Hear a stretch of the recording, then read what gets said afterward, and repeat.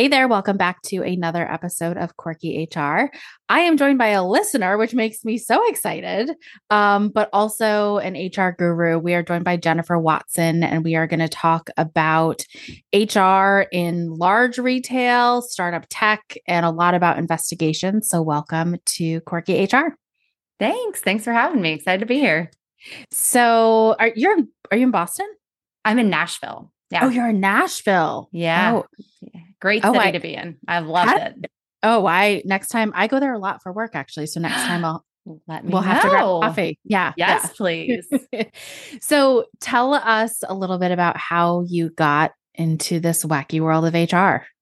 The wacky world that it is. Yeah. So I went to school for marketing and was like, I'm going to run the world and do all the marketing things. And then when I was graduating, I found Teach for America. And I thought, well, if I'm ever going to do something and give back, let's give it a shot. So I was a teacher I did my 2-year commitment, did a 3rd year of teaching, and then was an administrator and actually was supposed to start a school, which is kind of crazy to think about now. And I thought I'd be in education. I was speaking on a panel about teacher readiness, and the chief people officer came up and said, "I want you to come be a recruiter for me." And I was like, "What are you talking about? Like, I'm a teacher, you know that, right?" And sure enough, 6 months later, I thought I'd give that a shot too. And I was with that company 9 years. I started as a recruiter, went into a general business partner, supporting over 3,000 employees. Moved over and ran the employee relations department. So had 30 people on my team that did employee relations investigations remotely before remote was a thing. For 3 years, supported distribution centers with 800 employees in each. And then I switched over and got the opportunity to come to a startup tech company and build out the whole dang thing from the ground up, which is what I've always said I wanted to do. So a little bit of a quirky story myself there. Going from starting a school or building a school to building an HR department. It's basically like the same thing because you're just schooling people on things. So I want to get into the investigations and the employee relations stuff in a little bit. But before we do, recruiting is a common place that people enter this industry in. And I hear that question a lot. Like, how do I get into human resources? How do I start in a job without the experience? And so I'm curious from your viewpoint, what are some qualities that you think that you had that they saw in you and that future, candidates should have to break into HR? Yeah, I think everybody, the funniest thing I hear is when people say, "I want to get into HR because I love people." And I'm like, I don't think you know what we do. Like, we are the people that nobody wants to talk to. So I think having a realistic preview of what HR actually is the biggest thing. Like, listen to a bunch of podcasts, do your research. There's so many generalist and specialist positions that you can really do. And it's just important for you to go into it eyes wide open. Because I'll tell you what, I learned along the way. And thank goodness my company took a chance on me. I didn't know anything. I was homegrown, learned as I went. And I think that you just have to know what you're getting yourself into. But I also think having a growth mindset to say, I'm not going to know everything. But what I am going to do is I'm going to work my butt off and I'm going to find those people who do know what they're doing. And you better believe that I'm going to be sticking by their side, calling and asking questions. So I think having that learner mentality, going into it to say, I don't know, I'll learn as fast as I can. I take feedback well.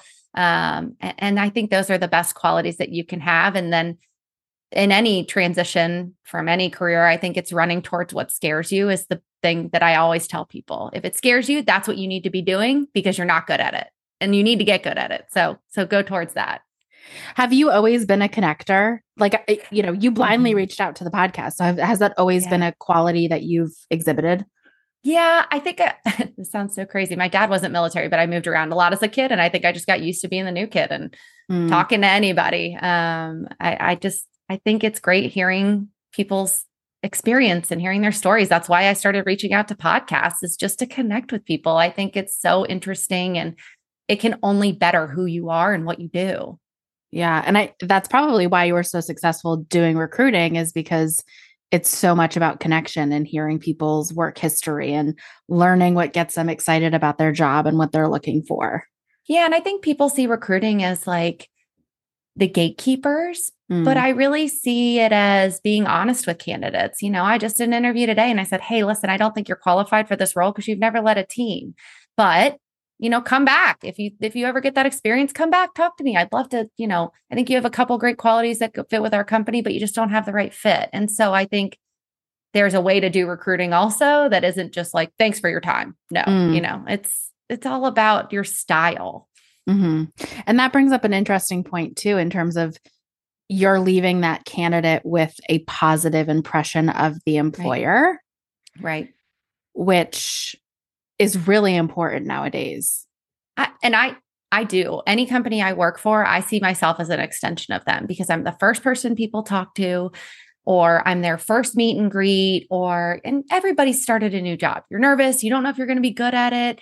You don't know anything about benefits. I mean, heck, I still don't know anything about benefits and trying to figure it out. And so I think it's just so important to leave that good impression because we've all been there. And, I just was there switching jobs. So, yeah. So you were leading a team of 20, you said?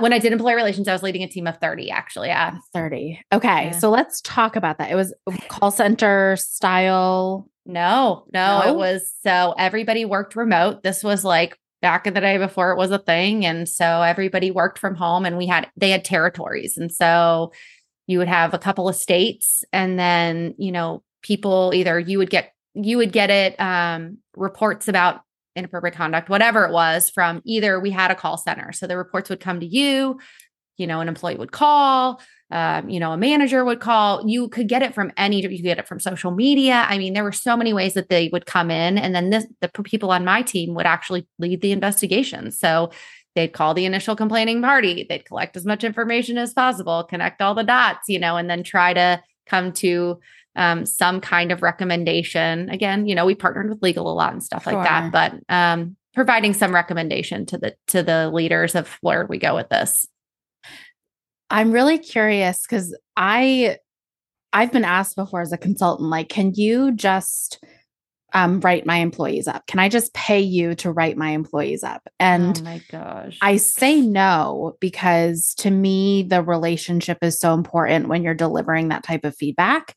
Mm-hmm. And so I'm really curious how you fostered that within your team and the people that they were having these conversations with. I think that's the scariest part about HR is it goes back to what I said earlier. I want to get into HR because I love people. Well, holding people accountable is part of helping people. I know it doesn't feel like that, but if you are truly their manager, it's your responsibility to give them that feedback to help them be better. So writing them up might feel bad, but you got to own it because you got to manage the fallout after. And so, with the teams, I would always say you provide a recommendation. And this is how I function too. Like, I'm never going to tell you have to run your business. I'm never going to tell you to fire somebody. I'm going to give you my recommendation. And then I'm going to tell you kind of the consequences of what happens either way you decide to go. And I think that goes with writing up too. You tell me you want me to just write somebody up. Well, then how are you going to call me every single time they mess up from there on out? Yeah. How are you going to reinforce it?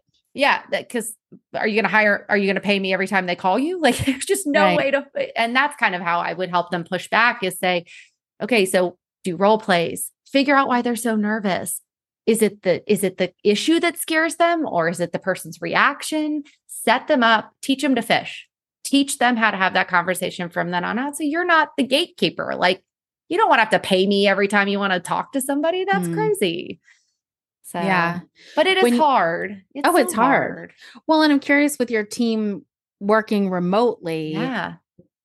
Were you like, did they have a way to connect with the people that they were calling to kind of create that initial trust, or did I guess I'm curious if the company just had kind of the expectation like, oh, if these people call you, they are actually part of this company and you'll want to speak to them. Like, what did the structure look like? I think it got harder as like phone scams came about, people are like mistrusting. And so we had to get creative. We had to be like, hey, here's my name. Here's your manager. I know you're in this town. Here's how long you've worked with us. Like giving them some true information so they know who we are. Cause I appreciate them asking. I think it's all about framing it up. I would often say when I was doing, I'm like, hey, I know you don't know me. I'm with the HR department. My job is to try to figure out what is going on. And I got this allegation and I'm just trying to figure out the truth of the story. Do you have a minute? Can you help me talk to me about what you've seen, what you've heard, and anything that you think would be important for me to know? Because again, I'm just trying to get to the bottom of it. And I think really starting with that empathetic voice as opposed to, this is Jennifer from HR. I need you to talk to me about workplace violence. Like they're people. We're all people, and everybody's just trying to figure out what the heck is going on anyway. So I think that's a big part of it. And then I also think with, investing in the conversation. So let's say you had that manager who didn't want to write someone up. You walk them through it, call them after. Hey, how'd it go? What'd you think? Did you, did they fight back? Like, were you scared? Did it go well? I think, and that shows that you care about them as a person. It takes 2 minutes. And that's the thing I think that's hard with HR. We all have a million things. Everybody's got something to do. But if you do those little extra things to build a relationship, it's going to pay off more long-term. Yeah. How did you guys reinforce confidentiality working in such a separate capacity? Yeah.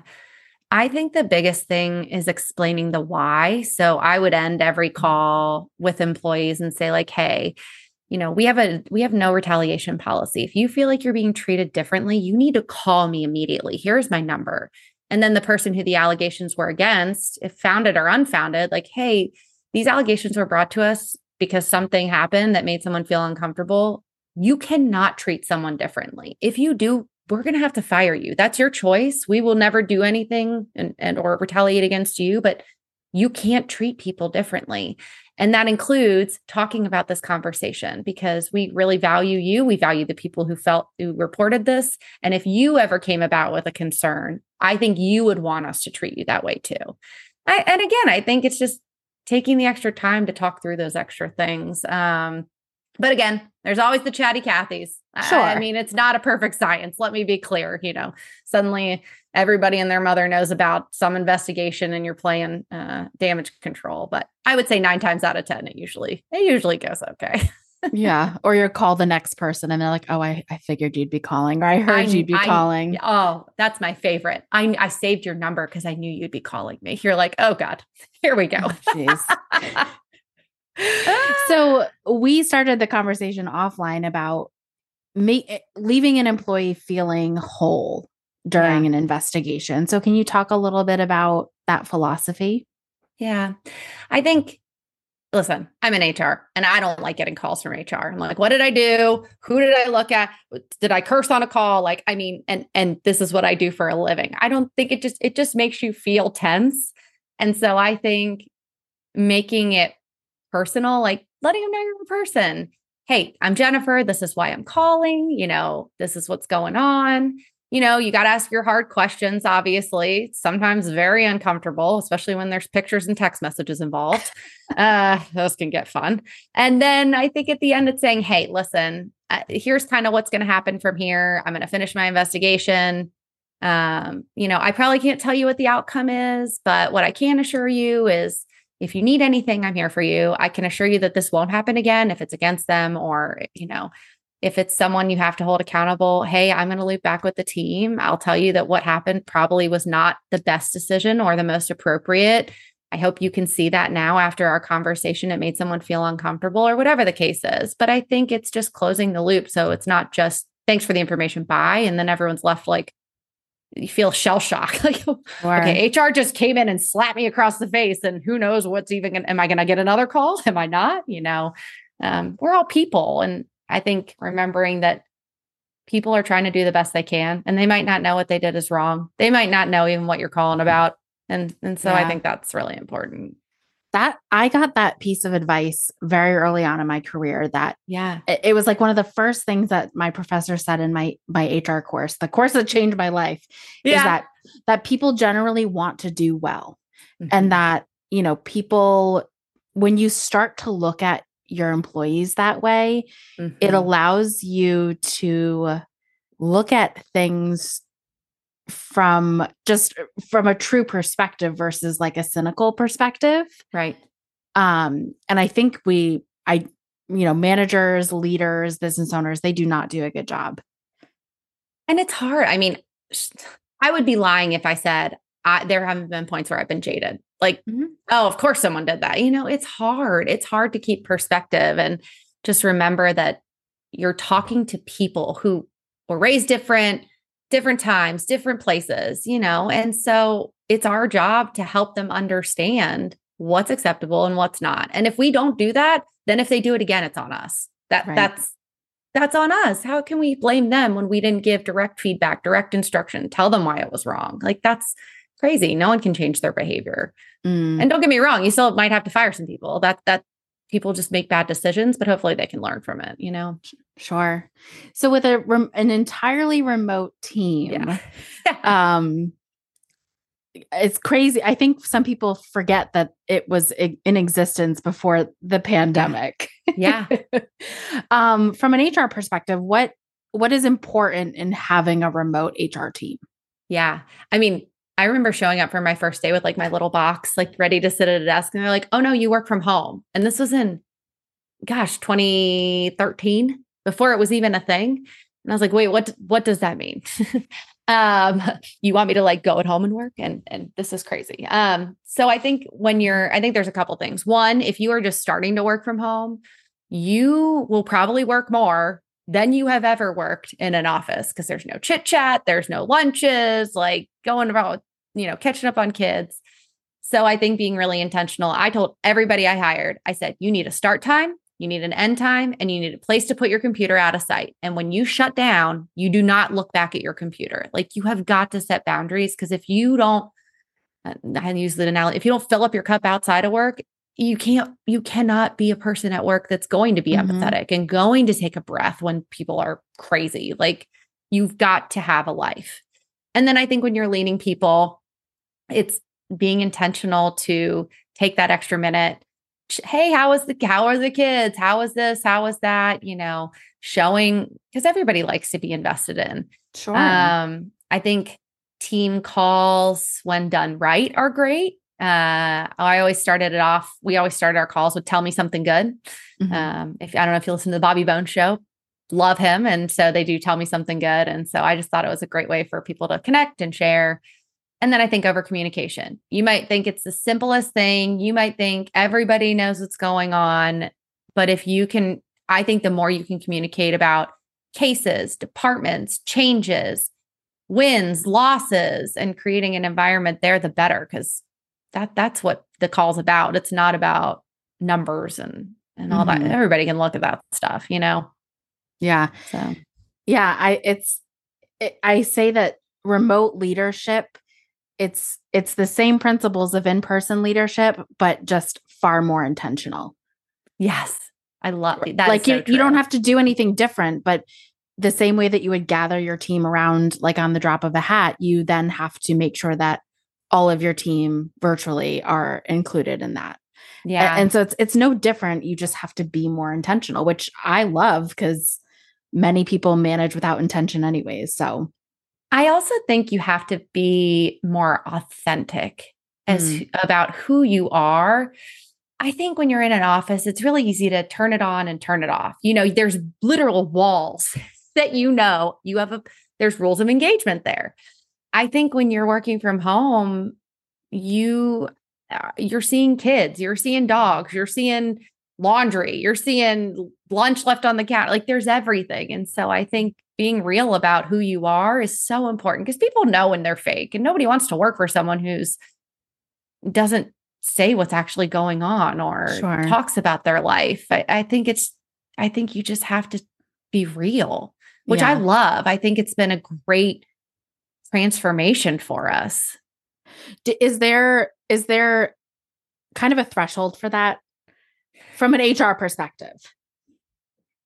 I mean, I had a great chief people officer who said to me, and this was with investigations or interactions, she said, Jennifer, if the news showed up at your door and replayed what just happened, if you feel good about it and the decision you made, then you're good. If you have questions about it, or you get that kind of pit in your stomach, then maybe something's happening. I have always said, I mean, you probably don't need to share about, what you just went to the bathroom with or whatever the case is. Like, I don't know, but sharing about, hey guys, I'm going to sign off. I got a kids thing. Like, I think if a leader can do that and show like, I'm tapping out, my daughter's got to play. I'll get back on later. I think that's so much more important than, hey guys, I'm going to be out of pocket for the next hour.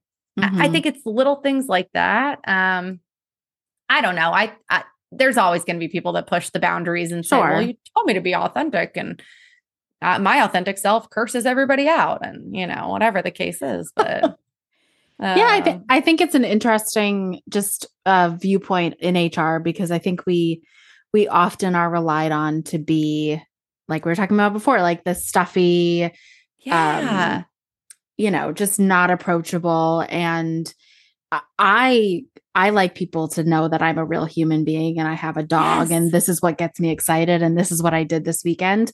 But I also, I worry so much about the oversharing. Oh, I mean, how could you not? I think I always err on the other side. I'm like, oh my gosh, should I have shown up with dirty hair and said, oh, I haven't gotten a shower today? I think that's just the risk aversion side. But I think if people have had good leaders that model it, they're generally okay.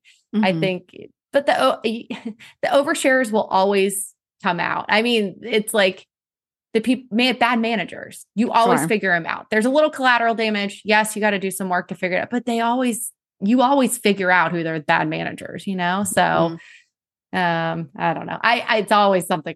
Yes. In the back of your mind. Yeah. You're like, oh, okay, maybe we shouldn't talk about that, but too much information. TMI. You were talking before about how, don't get into HR if you truly love people. Do you have any stories or an experience from when you were managing the employee relations side of things that just either like restored your faith in employees or reinforced, that we do see some of the worst stuff? Yeah. I mean, I think that's the hard part about HR, is you always see the bad. Yeah. So I think it's our job to intentionally create the good and go seek it out. You got to have the coffee. You got to have, I tell people about my kids all the time because it makes me happy and it's the good side of life. And so, I think you got to purposely go out of your way to do it sometimes.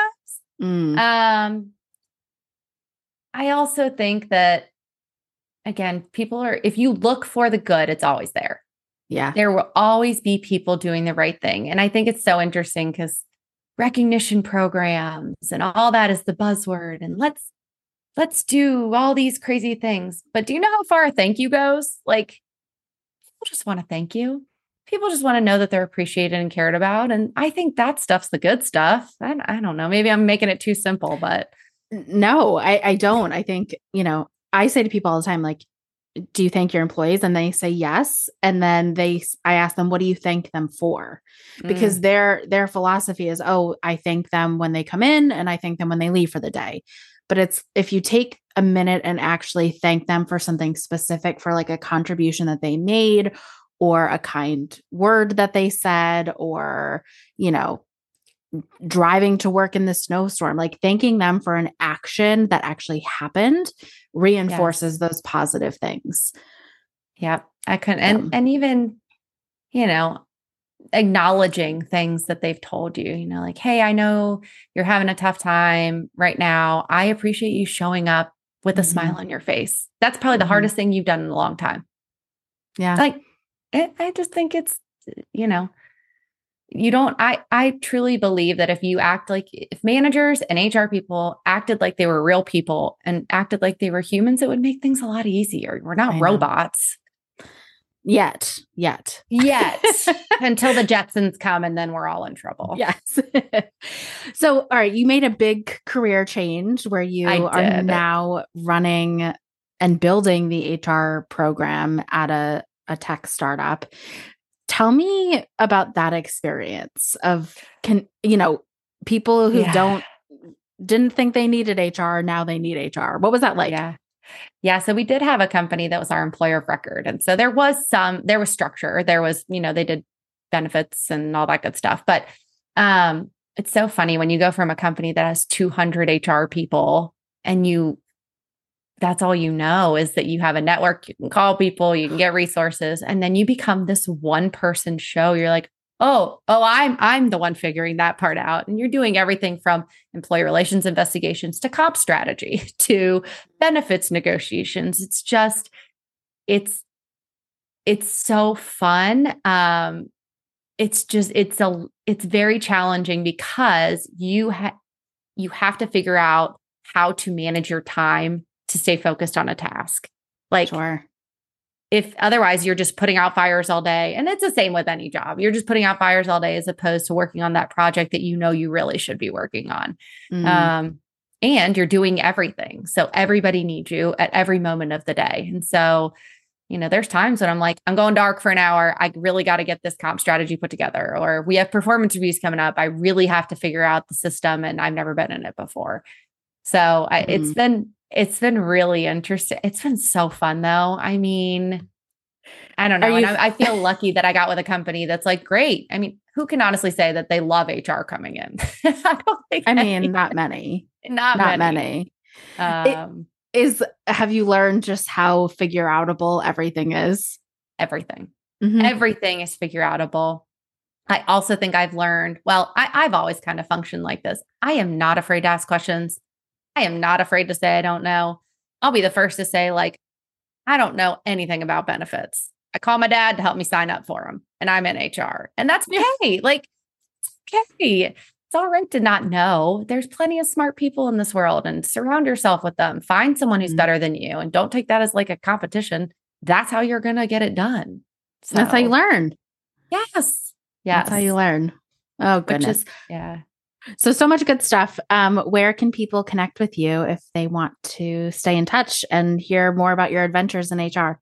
Yeah, reach out to me on LinkedIn. That's usually, I'm on there all the time. So that's the best way to get a hold of me. It's Jennifer Watson. Main name is Neuville, Neuville, if you search me that way.